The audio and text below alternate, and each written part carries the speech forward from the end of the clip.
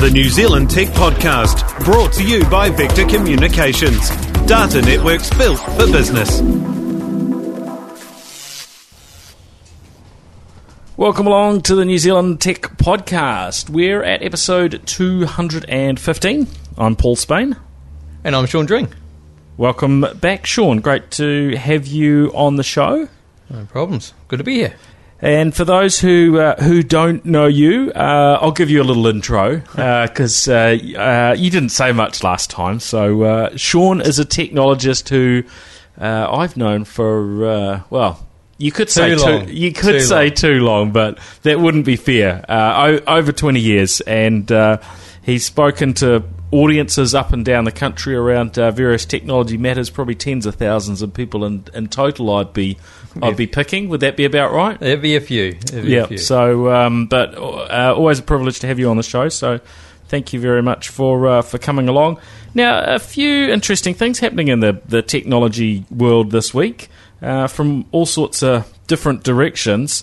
I thought maybe we'd start off chatting around a couple of companies, Google and Uber, and driverless vehicles and so on. So we've heard, I guess, and this is typical in the technology world, we've heard some reports that Google is working on a ride-sharing app, which I guess is what Uber gets classed as. It gets classed as a ride-sharing app. I guess there's a little bit more to it than that, but in terms of you use the app to call yourself a taxi of sorts, except there's no taxi company involved. It's just Uber and any driver who wants to join up. A little bit like somebody listing on something on Trade Me. It connects you with a random individual who's got some sort of rating based on other people's experiences. So the big player globally at the moment is Uber, and Lyft is the second biggest based in the US. But yeah, comments sort of suggesting that Google could jump into the space, and that this is really around them and their self-drive vehicles, which is, I guess it's sort of predictable that things would head in this direction. Of in fact, it's something we've talked about sort of since Uber launched, is that the long-term play for Uber is actually to cut the drivers out of it and to have self-drive vehicles. Two things going on. Uber have announced they're actually involved in a self-driving car project themselves, and Uber haven't said anything official. In fact, their tweets are sort of denying it, but there's suggestions that they might get into this space. It's a weird one, isn't it? I mean, what would you rather do? Would you rather get into the car of a perfect stranger? Of a perfect stranger. Or would you rather just go into a car that has no driver at all? It's a bit of a weird one, isn't it? Well, I guess it depends on the scenario, and the benefit of when you compare the difference from a purely cut out the sort of people interaction and that side of it, which I always find interesting, particularly when you're travelling. I thought you were going to say particularly when you're drunk. Well, it depends where you're travelling too, because in some parts of the world, a lot of the drivers won't have any English. But that side of it's always good. I'm not so bothered about having somebody that can pick up my suitcase or something and put it in the boot. Quite capable of doing that myself. I suppose if you had a self-drive car that was taking people with lots of luggage, it would probably have some sort of robotic arm in the future anyway, so you could you could be lazy in those regards. So well, the interesting with the self-drive car is what happens if it gets it wrong. What happens if you end up in the wrong place? I mean, you can't exactly get a start yelling at it, or yell at it, or have a conversation about, no, this is the hotel I was talking about. Well, with Uber, you can give that feedback and sort of query a fare afterwards to say, hey, they didn't go a very direct route, or they didn't drive very well, or whatever. And I know people have said they've had refunds in the past, so I guess you could build that sort of element in. There might be three humans sitting in a tower somewhere, choosing to respond to some messages, maybe. Or maybe that all is robotic as well, and they'll. I remember seeing like an advanced version of that on what was that, Total Recall with Arnold Schwarzenegger? Remember the guy in the cab? Yeah. Remember when he blew up? Boom. Yeah, that's right. Those were quite cool because there was kind of a Automaton. is that what they call them? Yeah, driving the vehicle. Whereas I think they're sort of jumping straight past that phase of making it look as though there's a robotic, an actual physical robot driving. Just all the smarts are in the car, right? Yeah, that'd be weird. Jumping in the car that again has no steering wheel. Stop people from nicking it. That's for sure. Yeah. Well, it depends. I wonder how if you could hotwire them. Yeah. Take over. There's a challenge. I'm sure it'll happen on some kind of. Well, someone's going to try it. Black right? Hat meeting or something like that. Yeah. Well, they'll try to hack into it. Yeah, absolutely. Control the car that's supposed to be safely driving you, and instead it takes you over a cliff. Nice. So, but fortunately, robots haven't taken over the world just yet. But I think it is fascinating to see where these things are heading. Where we're heading with drones. We had the story in the last few days with the US Super Bowl last night. But Forbes was reporting on a story saying in America the Federal Aviation Commission were basically promoting the fact that hey, there's a no-fly zone over the game, that you're not allowed to take your drone. And I thought that was fascinating that the FAA would actually go so far as to put out a little video that was up on YouTube saying this is a no drone zone.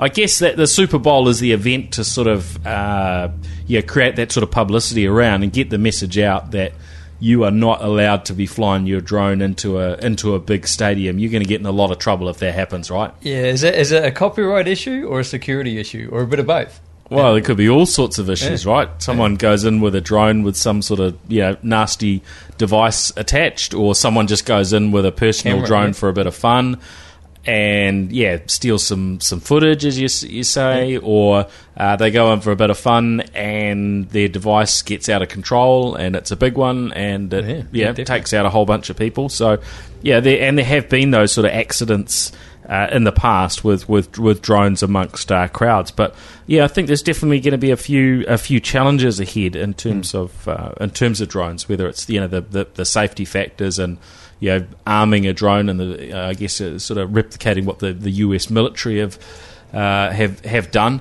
in a smaller sense. You imagine those getting into the hands of gangs, mafia, and the likes, a bit of nastiness. Well, I just think about the crowds. I mean, how many of those people in the crowds are actually armed? So, if they flew in there, would they take pot shots at it anyway? Pull out their little pistol and start taking. Well, that could be a shots. bit of fun, actually. Yeah, it's like a halftime game, isn't it? Well, if you did it in certain countries, you can imagine the drone flies in, and then across the crowd, there's like 100 people all firing and trying to shoot down someone's drone. Yeah, exactly. It's like the interesting thing about Amazon delivering things by drone. So if you think about LA. You're going to have people, drones flying across LA that are full of, different items. Valuable items. And LA is sort of known as a place where there's a lot of armed people, right? A fair amount of drugs. It's almost free, isn't it? If you manage to get it and you watch where it crashes. You can shoot the drone down and grab the goodies. Yeah. So, or get a pizza at least, anyway. Well, that's supposed to be coming in our direction here in New Zealand. So maybe, or you could have. My brother used to fly model airplanes. I don't know if he still does, but he used to do this thing called the combat wing, and they would fly them on the planes on a string. They go round in sort of circles in the middle, and you have a big streamer attached to the end of each plane. Yeah. And basically the winner is the person they use the propeller on their plane to cut the streamer off the other plane. So you've got these two sort of basically dogfighting planes and so on going around. But I can imagine a similar sort of thing with drones. You get an attack drone that basically goes in and steals pizza and goodies that are being delivered. Or a decoy one that flies ahead of it that's super, super fast. And by the time the slow one comes by, you've actually run out of ammunition anyway. Or you make it just fast enough to be like a Tomahawk missile, so your pizza gets there in 2 minutes, breaks the sound barrier on the way through. That would be impressive. Well, it would keep the pizza hot if you could deliver it that quick, right? So there's definitely going to be some advantages out of these drones. The SR-71, I think its wing temperature was like 3,000 degrees or something like that because it was going at Mach 3. So so if they can get the pizza boxes to do that, they'll always be warm, wouldn't they? Don't know about your Coke though. Yeah, it might be burnt to a bit of a crisp there, Sean. So I'm not sure if that's going to fly. That's first world problems. Eh? Yeah. Okay, so enough about drones. Although it will be interesting to see what sort of challenges we run into here in New Zealand. I mean, it's certainly, fun talking about the States, but there's been some talk of using New Zealand as a bit of an R&D and a testing zone, and there's certainly some interesting things going on here. So, it'd be fascinating to see how the government sort of keeps up with that. Although it seems our laws at the moment are handling things okay. Yeah. Now, in the business world, we've had Google and Microsoft sort of fighting it out in the space of providing email services to business. And I guess if you look back over the last 10 or 15 years, the big sort of common email product that businesses installed in their own premises on their local servers was Microsoft Exchange. Now we've moved into this cloud world, and it's becoming more and more common for people to have the Microsoft cloud version of Exchange, Microsoft Exchange Online, or Office 365, and they've been battling it out with Google for that space. But we hear that Amazon are also about to jump into that world and compete with Microsoft and Google. Now, this is a fascinating one because Amazon have been so successful. They have been absolutely nailing it in terms of market share for a long time in terms of the cloud hosting services that they've offered over a number of years. And we've got Microsoft working very hard to compete with them, and a bunch of others, including Google and HP and IBM and so on, that are offering various sort of compete services. But Amazon have that big market share in the hosted world. The question is, Sean, do you think that they have a chance here? Amazon have a chance to really take a significant sort of slice of the market away from Microsoft and Google when they launch, I think, in the second quarter of the year. Well, really, it's hard to say. I mean, I don't think that they do. But what they can do, of course, is that they can go to all their suppliers and the people who are using their Amazon Web Services, which there are a lot of companies out there doing that. It's just and massive, they can say, hey, well, we can actually reach out to our webmail users, or what do they call it? It's work mail, is it? Yeah, work mail users, and we can give them advertisements. We can actually see how they actually use their email products. So we get all that kind of information, which is something that they typically don't do because, of course, Google has that kind of that kind of capability, and so does Microsoft. So it's a great service to offer where you can actually tag on other services to that. So obviously purchasing items and provisioning services and servers and all those other kind of things in their marketplace, and all their suppliers, etc., and the developers on top of the platform can start leveraging it as well. So it makes sense for them to do it. Yeah, it does, and I think they've got the platform there. So I think it's absolutely natural they should be looking at other ways. They've got this hugely successful public cloud service right now. And they've got to look at those sort of value-added services where they can earn a premium and, where they keep owning the customers. They're talking about providing users with a 50-gig mailbox, which is pretty sizable. That lines up with what Microsoft generally offer, and, $4 per month per user.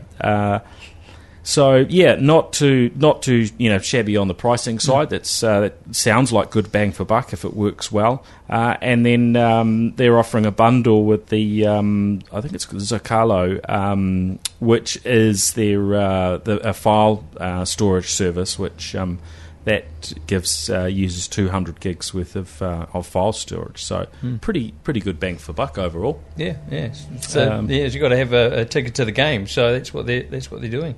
Of course, they are still reliant on, for those who want to run a desktop mail app on Microsoft Outlook. That still seems to be the sort of the app to beat. Still, I think there's Microsoft are just entrenched with that huge market share, and I guess a feature set that people have come to rely on. It's pretty hard to move people once they're comfortable with a product, even if it's not perfect, right? Oh, definitely, yeah. And most of these products are far from perfect. They have their shortcomings and their challenges. Yeah. Well, the thing that amazes me about this, and I've been talking about this for years and years and years, is that people who send emails with attachments. If you do that, in my eyes, you've kind of failed, because then you end up with multiple versions of the truth and all this kind of stuff. So Microsoft, of course, go, well, just send a link and the document's stored on SharePoint or whatever. You can do co-authoring and you can do all sorts of things with it. And again, all these other providers are starting to do the same thing now, where in effect, you send a link and you've got the storage capacity there. You've got your 200 gigs, so you can put all your documents up there and just use that instead. Yeah, it's taken a long time for that to happen, hasn't it? And that certainly seems to be what Amazon are talking about here. So having it integrated with that file service, and you might go through a process that's a little bit like attaching a file, but it doesn't actually attach the real file. It just links back to where and it just changes the access control list to go, this person can now access this too. Makes a lot of sense. Now, talking of email apps, Microsoft Outlook, it's the predominant product that people have used, certainly in offices, for accessing their email for a long time. We've had varying sort of email products on our mobile devices, on our smartphones, iPhone, Android devices, etc. But there hasn't... I guess it hasn't sort of shaken out that there's just one killer product in that space, and certainly, Microsoft have had very little penetration in the market. They've had their OWA Outlook app, but they've just launched Outlook for iOS and for Android, which is interesting that they didn't have an app. An Outlook app previously on iOS or Android, and in fact, even their email app on Windows Phone hasn't been called Outlook.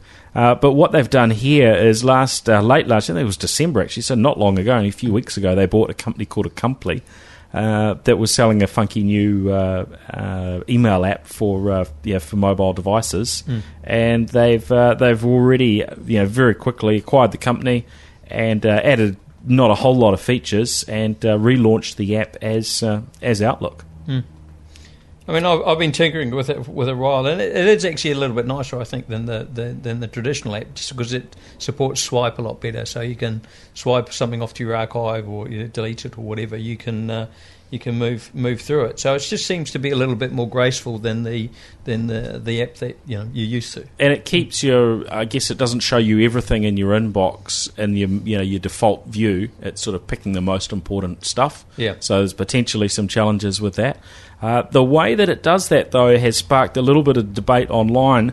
There are some who are saying that the method in which they're using is potentially a bit of a nightmare from a security perspective, because that work of actually sort of sorting the email and working out what's going to happen doesn't actually happen on the phone. It happens in another app that's out in the cloud. Yep. That then has to, for instance, if you're working in a business with their own email server, it's actually keeping a copy of those details, so it can log in to that server. So there might be a few problems here in some environments with this app, and particularly if it's not as secure as it should be, and those credentials get leaked. That said, this is a reasonably common problem, isn't it? The apps have all sorts of levels of access that they shouldn't have. Yep. And we often have an app pops up on the screen and says, "Oh, I need your Google credentials to authenticate." You could get a fake screen that looks like it's the official Google or Twitter or Facebook or authentication type screen, and actually you're putting in your username and password, and it's going to go and sell them or do whatever with phishing with attack. your information, right? Or there's classic examples of you've bought it, you've downloaded an app and it's been perfectly fine and it's doing this job and everything's wonderful, and then an update comes through and it's like, wait a second, with this new update they need to know all this extra information. Yeah, I had that the other day where I wanted to be able to I think read my text messages and look at my location, a bunch of other sorts of things that hey, I wouldn't give Sean access to that stuff, let alone access to some random application. Yeah, and it's not really relevant to what the application is actually doing. No. Like, wait a second, what's happening with this? So I think we've in many ways become far too trusting of app developers, and at some stage I think there's going to be some, maybe some nasty consequences. I think it's actually surprising that we haven't. We haven't seen too many sort of issues come out of this, but over time I'm sure we will see some app that masquerades as something good, and then after 12 months they'll take all this stuff that they've got from us and build a business on it, because actually we've accepted their terms of business, which says yes, you can have all this data, and you can do what you like with it, because we don't read the terms of service either. It might not be very ethical, but it could well be quite legal for this sort of thing to happen. Again, if you have companies get bought and sold all the time, so a developer's done a great job and then somebody goes ahead and buys them and they've got they've got nefarious ideas. So again, they're leveraging the good work that's done and actually end up doing some nasty things, getting some nasty details. So I mean, it's always worth looking at the application that you're installing and seeing what it actually is requiring. If you haven't rejected an application because you feel uncomfortable about what it's actually asking, probably have a closer look at it. I mean, I've certainly rejected apps. It's like, well, this is useful, but it's not that useful. I can't justify it. Yeah, I can't justify what's going on. It's always worth checking that out. Yeah. Now, talking about security and whatnot. There's a news story that came up through the BBC in the last few days. And this relates to a company in Sweden, and they've taken a slightly different approach to security than what most businesses do. A lot of cases you'll get given your swipe card if you're in a big corporate, or you'll get you get a pin code for getting in the door, or for the in a small business, a pin code for the alarm, and some keys to the front door, etc. Varying credentials for how you access thing, maybe a swipe card or some way to log into the printer and the copier, so the business can keep track of the usage. But the folks at Epicenter office block in Sweden, their approach is to insert an RFID little chip under your skin. Are you into this, Sean? Would you do this? No. I mean, I have a hard enough problem with earrings. And they're just purely ornamental. They don't actually do anything. But I suppose it's the next generation of things that tattooists will do. So you don't actually get a tattoo. You get an RFID thing that actually shows you what the tattoo would look like. Yeah. But no, I don't think so. I mean, I think it's just a blip on the radar of RFID. For instance, we're talking about the Internet of Things and all this computing power coming down to individual devices. So I really don't, if we talk about access to buildings, I expect in a few years' time that the building will recognise me based on as you walk up, just like a doorman would if you were in a one of those fancy apartments in Manhattan or something that has a doorman, that the technology would be just as good and would greet you and etc. It just knows me and stuff. And again, if it gets stuck, I can just use my a handprint or a fingerprint or something like that. There's no reason for anything to actually be inside me to actually allow me access. I can see certain things where it'd be kind of useful. So, for instance, maybe military people. And those kind of really, really advanced things when they need another extra level of security or identification. But for us, ordinary people, I don't think it's really a good thing. Well, they were talking about being able to hold it up to someone's phone to share their details if they're out in a club or something, or at a business meeting, whatever the scenario is, to share their contacts. Yeah, is that helpful? Or is that just stupid? No, it could be helpful, but the problem is I didn't see how they could turn that off. Yeah. So you're walking through there, and maybe you do want to be anonymous every once in a while. So there was no little switch on it to say someone's waving something around and scanning everyone's info. Yeah, exactly. Yeah, it's a crazy thing, and I think the rudimentary things it looked like it was just like a MAC address, in effect, that it was sharing out sort of like a unique ID. But what's there to stop you from spoofing that? And again, you've got to think about the ongoing thing. So where is this information stored? So, my access to a building is stored in a database somewhere or on the cloud. How is that being used? If another company goes ahead and buys that building, what happens to that data? What happens to that unique ID that I've got? So, you think beyond what that and about what it actually, the information that's on there and the power of it. It's pretty frightening stuff. Well, there's definitely a few challenges, aren't there, with this sort of thing? And I guess one of their comments was, they're trying this stuff out because in the future governments might want to use it, and all sorts of other organisations, Facebook might want to use it for authentication. And when you start thinking about it like that, it does all sound a little bit spooky, really. Yeah, and the thing of creating a second-class citizen because they don't have an RFID tag. For instance, potentially not being able to leave the country because they can't verify who you are because everybody's got a tag. So you're forced to have have it inserted. Yeah. Actually, it's all coming back to Total Recall again. Remember when he had that thing up his nose? That was maybe that's actually quite an old generation RFID chip, isn't it? Really? Well, yeah, and I guess there've been all sorts of things that have pointed towards these things happening for varying years and books and movies and so on. And I think some of those have probably made us somewhat spooked about the whole concept, but.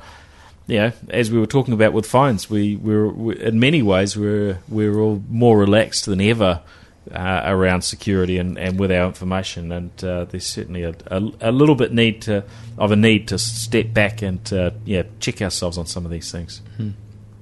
Now, a couple of other things that are interesting. Now, WhatsApp. Have you used WhatsApp before? On and off, but not a huge amount. It's not. I found it's not. It's one of those applications that for a while was picking up a bit of market in New Zealand. Free app for basically texting people.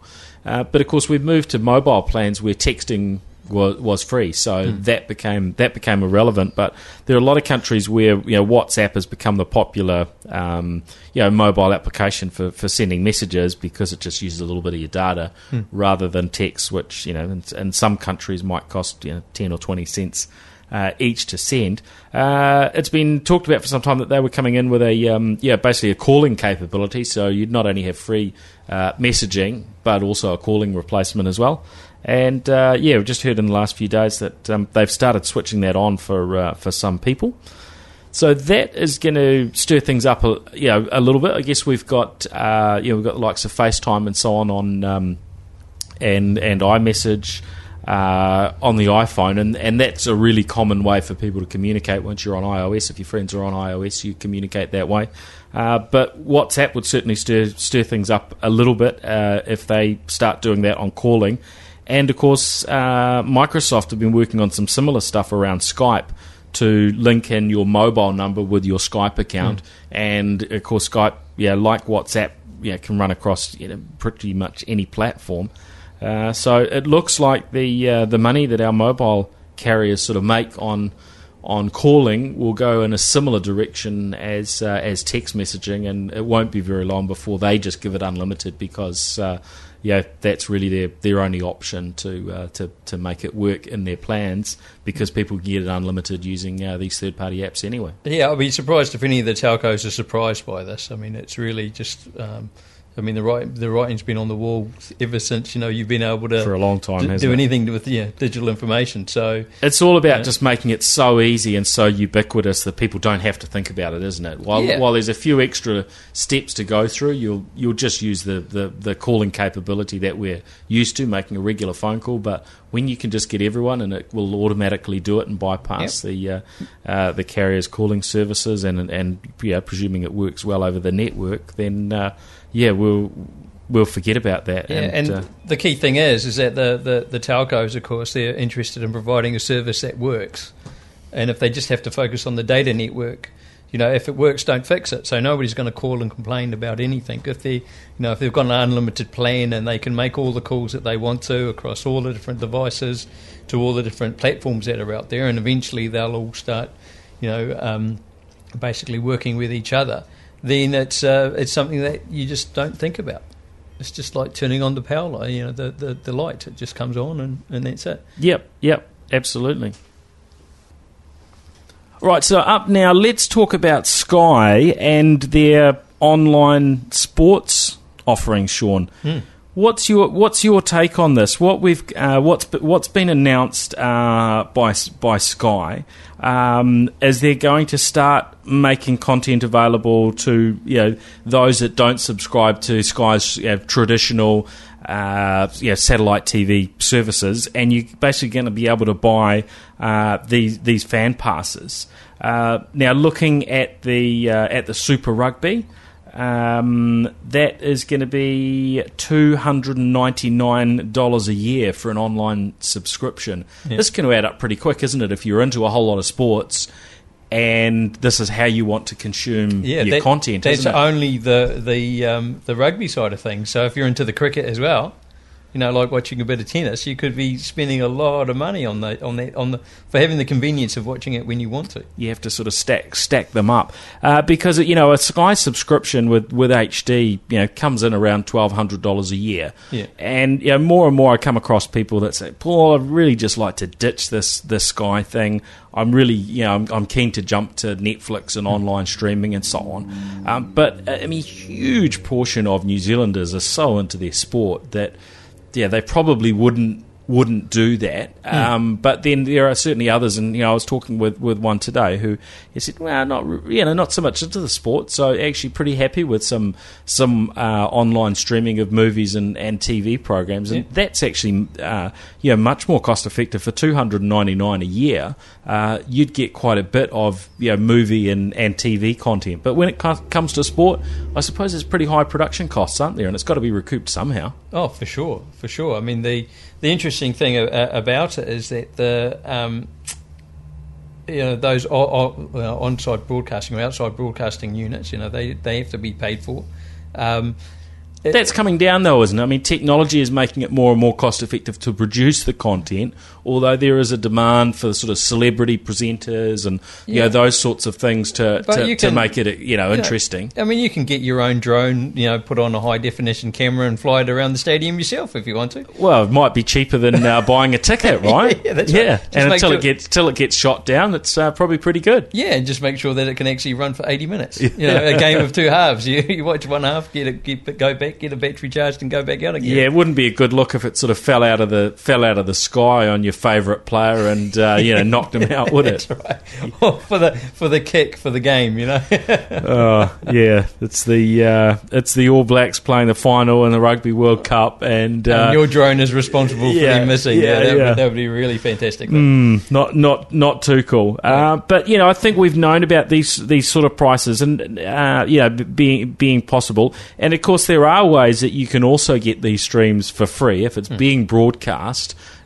Someone is putting those online, and it is, I think that's growing just like the access to movies and TV programs. There are plenty of people that will access without paying for these things as well. So I think they're going to have to balance the pricing, aren't they? Because if it's too much, if the production costs are so high, and I don't know, the greediness aspect, etc., is too much, and it's priced too high, I mean, I think there'll be a whole bunch of people that just go, well, we're not going to bother. We can get it for free online. Yeah, exactly, and that's always the thing. I mean, for diehard fans, you're always going to invest in the sport. Whether it's motorsport or rugby, they know that the people who are playing are professional rugby players, and they the way that they get money is actually through things like TV rights to the relevant organisation. So it is big business.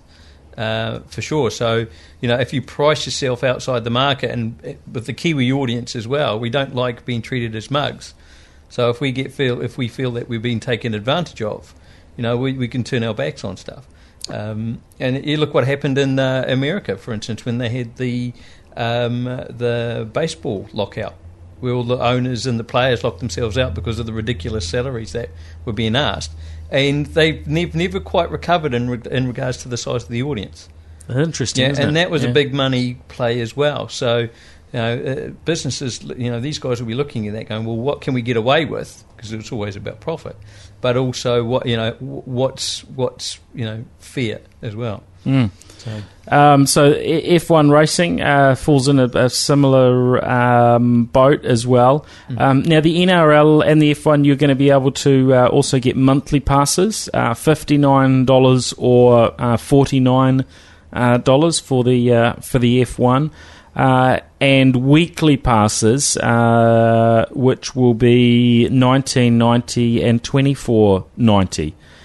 Now, this is interesting because if we break down that $299 for the Super Rugby, the pass for the year, the Super Rugby, the main part of it, you're talking 24 weeks. Mm-hmm. So that's it's about $12.50 a week. Mm-hmm. So there's a real incentive not to pay the $29 a week and just to sign up for the whole thing, isn't there? Yeah. So they're really, really pushing you to go the full hog.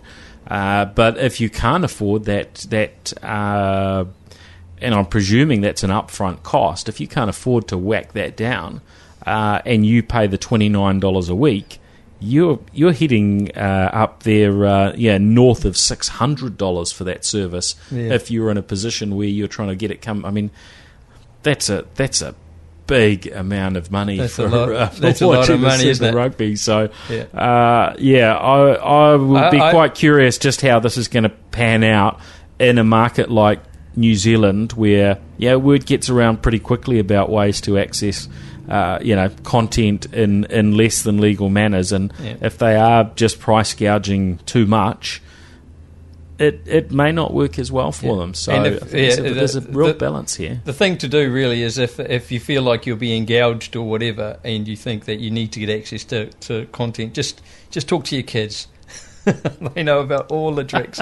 They know about proxy servers and all these other kind of bits and pieces already. Go ask an 11-year-old; they'll be able to tell you about it.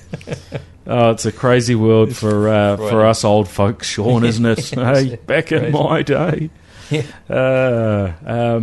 Well, I mean, there's a good and a bad side to this, isn't there? Because I think there's been a real interest for a long time in being able to pick and choose and get the services that you want when you want them, and not be paying for all those others. So, I think that's the flip side of the coin. And for instance, if you're interested in some movies and some TV and just the Super Rugby, and well, you'll be able to get that mix of content for a lot less than a full Sky subscription today. Exactly, it's a happy meal. You're basically talking about that. So, so I guess it's there are those sides. You got to remember the good, and it'll take a fair amount of streaming content before you're flipping over that cost of the Sky subscription. I think a lot of people are keen to lighten up though. Now a couple of more just quick things before we finish up. Microsoft with their OneDrive, which is their cloud storage service, so you can store your files and photos and whatnot online. There's two versions of that now. There's OneDrive and then the OneDrive for Business, which is effectively links into their SharePoint online service, again part of 365. But they've had some issues with that business service on the Mac front, in that it wasn't really as fully featured. It didn't sync the files back to your local machine. And they fixed that. They've now got a preview app out for the Mac, which is a combined OneDrive app that covers business and consumer OneDrive accounts, and it's available for download now for the Mac. The other thing Microsoft have done, that they've got their updated app out for iPhone and iPad, and that iOS app supports also both the personal and the business versions of OneDrive, so you have both of those worlds through one app. And I've had a look at that. It's looking okay. It seems pretty easy to get connected and to get it up and running. So good to see those things sort of slowly ticking over. And we've got a lot of new products coming out from Microsoft this year. Today they've shared more details around their new SharePoint 2016 product that's going to be coming through too. So a very busy year in Microsoft's world. And they seem to be getting across all sorts of news stories that maybe shouldn't be Microsoft news stories, but the new Raspberry Pi has been announced. And for those that don't know about the Raspberry Pi, well, a Pi is a little printed circuit board with a few chips on it and USB ports and other little bits and pieces. And effectively, it's the basic guts of a computer that you can power off a USB cable, the sort of thing that might power your or charge your smartphone. And the Raspberry Pi is $35 for a little computer. Yeah, well, I mean, the whole point of these things is they call it system on a chip.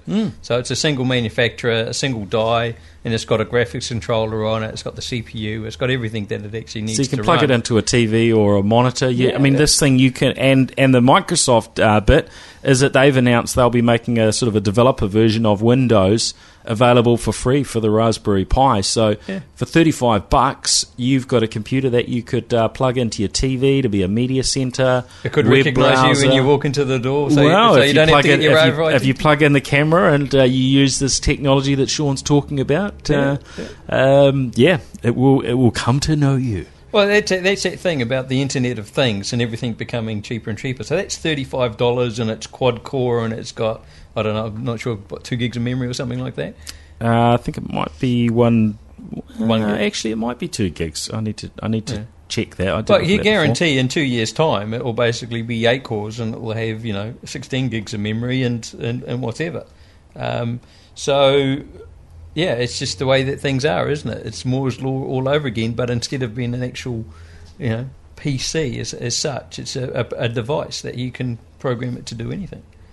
So what are some of the uses that people thinking $35? I can afford that as just a little hobby project to get one of these things, and it's got a 900 megahertz quad core ARM Cortex A7 CPU. So they're saying it's 6 times faster than the previous version. What else have we got? It's got the gig of RAM, which is double the memory it had in the previous one. It's got an HDMI output, so you can plug it into your TV. It's got a sound output, so you can plug it into a speaker. Network connection and remember, it's also extendable as well. So it has basically a port on it that you can plug other devices in there. So you might end up having basically an optical out. An optical output. So if you wanted to get 7.1 audio out channels through fibre optics, you can actually go ahead and get those kind of things.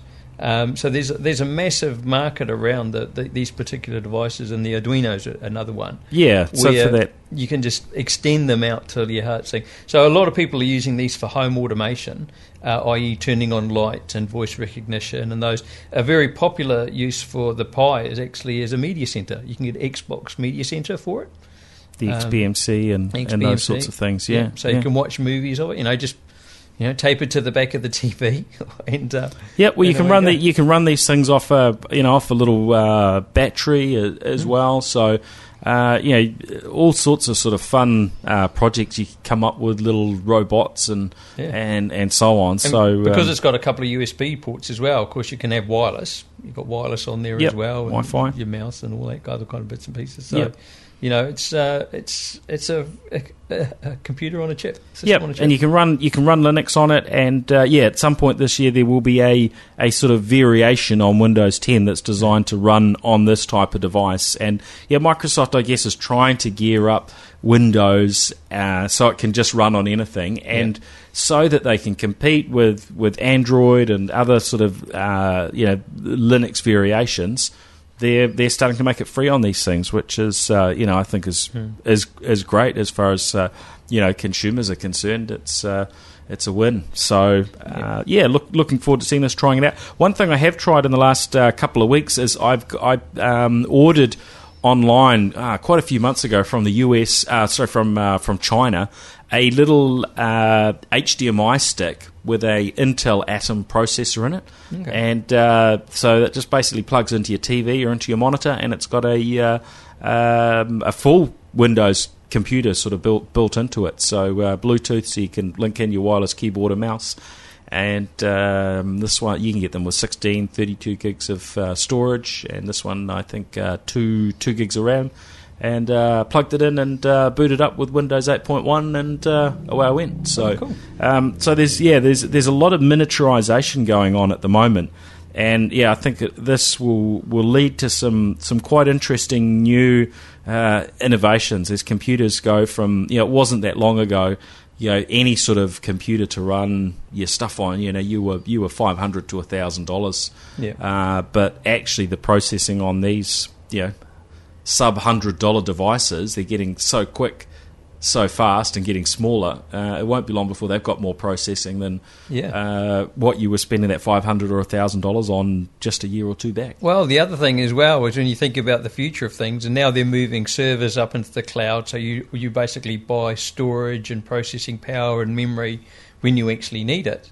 There's no real reason why you can't bring that down to a PC level. So you could say, well, actually, I've got my little device which I'm plugging into the TV where I'm accessing my virtual PC. But my virtual PC, I'm actually working on some AutoCAD drawings or some massive Excel spreadsheets or some BI, business intelligence information. So while I'm doing all that, I'll upload, or I'll add memory, I'll add capacity to my virtual machine, and my little $100 stick that I've got plugged into the TV is just representing that display. And it's, as long as you've got a decent network, all your processing power, your storage, and your memory, etc., is all virtual. Yep. And I guess, what the Raspberry Pi does, the bulk of that functionality, actually, your phone has just as many smarts and just as many capabilities as well. And, those are coming down to now we're able to buy a sub $100 phone that has virtually all of the stuff that's in the Raspberry Pi. Maybe not quite as practical from an extendability point of view, but can push content out onto a TV. It's got obviously got the battery and the screen and other bits and pieces built in. I mean, these things are just advancing so rapidly, but sub $100 for those as well now, right? Yeah, so, I mean, the high-end phones, they have WiDi, so wireless display. So you can hook up there. A lot of them have basically ports, HDMI ports. Again, plugging that into the TV. If you can get all your processor remotely, etc. Citrix do this already with their Citrix receiver, where you can install it on practically any type of device there. That's right. Connect into your office and do all the work you do and just access it through the phone. Yeah. Yeah, and your phone themselves. I mean, they're all talking about running high definition on the actual phone screen itself. So, I think we've got an interesting few years ahead in this technology world, Sean. It's not about to sort of hold up or stop anytime soon, is it? But it's still zeros and ones. It's all about the zeros and ones. Still got to give them the right behind the scenes. Behind the scenes. Yeah. Fortunately, we're not flicking switches as was the case in the early days. Flick a switch up for one and off for zero or something. Yeah. Crazy how quickly these things move in the technology realm. All right, well, I think that's us for this week, Sean. Thank you very much for joining me again. It's been a lot of fun. No worries. Now, if people want to track you down online, you got any sort of social media handles or anything you'd like to share? I like to keep a low profile, you do, but don't you? anybody wants to talk to me, really just look at LinkedIn. That's really the thing. Yeah, and just go, oh, is that what he looks like? Great. All right. Thank you, Sean. You can track me down on Twitter and whatnot. On Twitter at Paul Spain. And you can find New Zealand Tech Podcast at nztechpodcast.com. And our growing collection of other podcasts is up at podcasts.co.nz or .nz. If you want to be new school, you can start dropping off the .co. But yeah, thanks everyone for joining us, and we will catch you again around the same time next week. All right, see ya. The New Zealand Tech Podcast, brought to you by Vector Communications. Data networks built for business.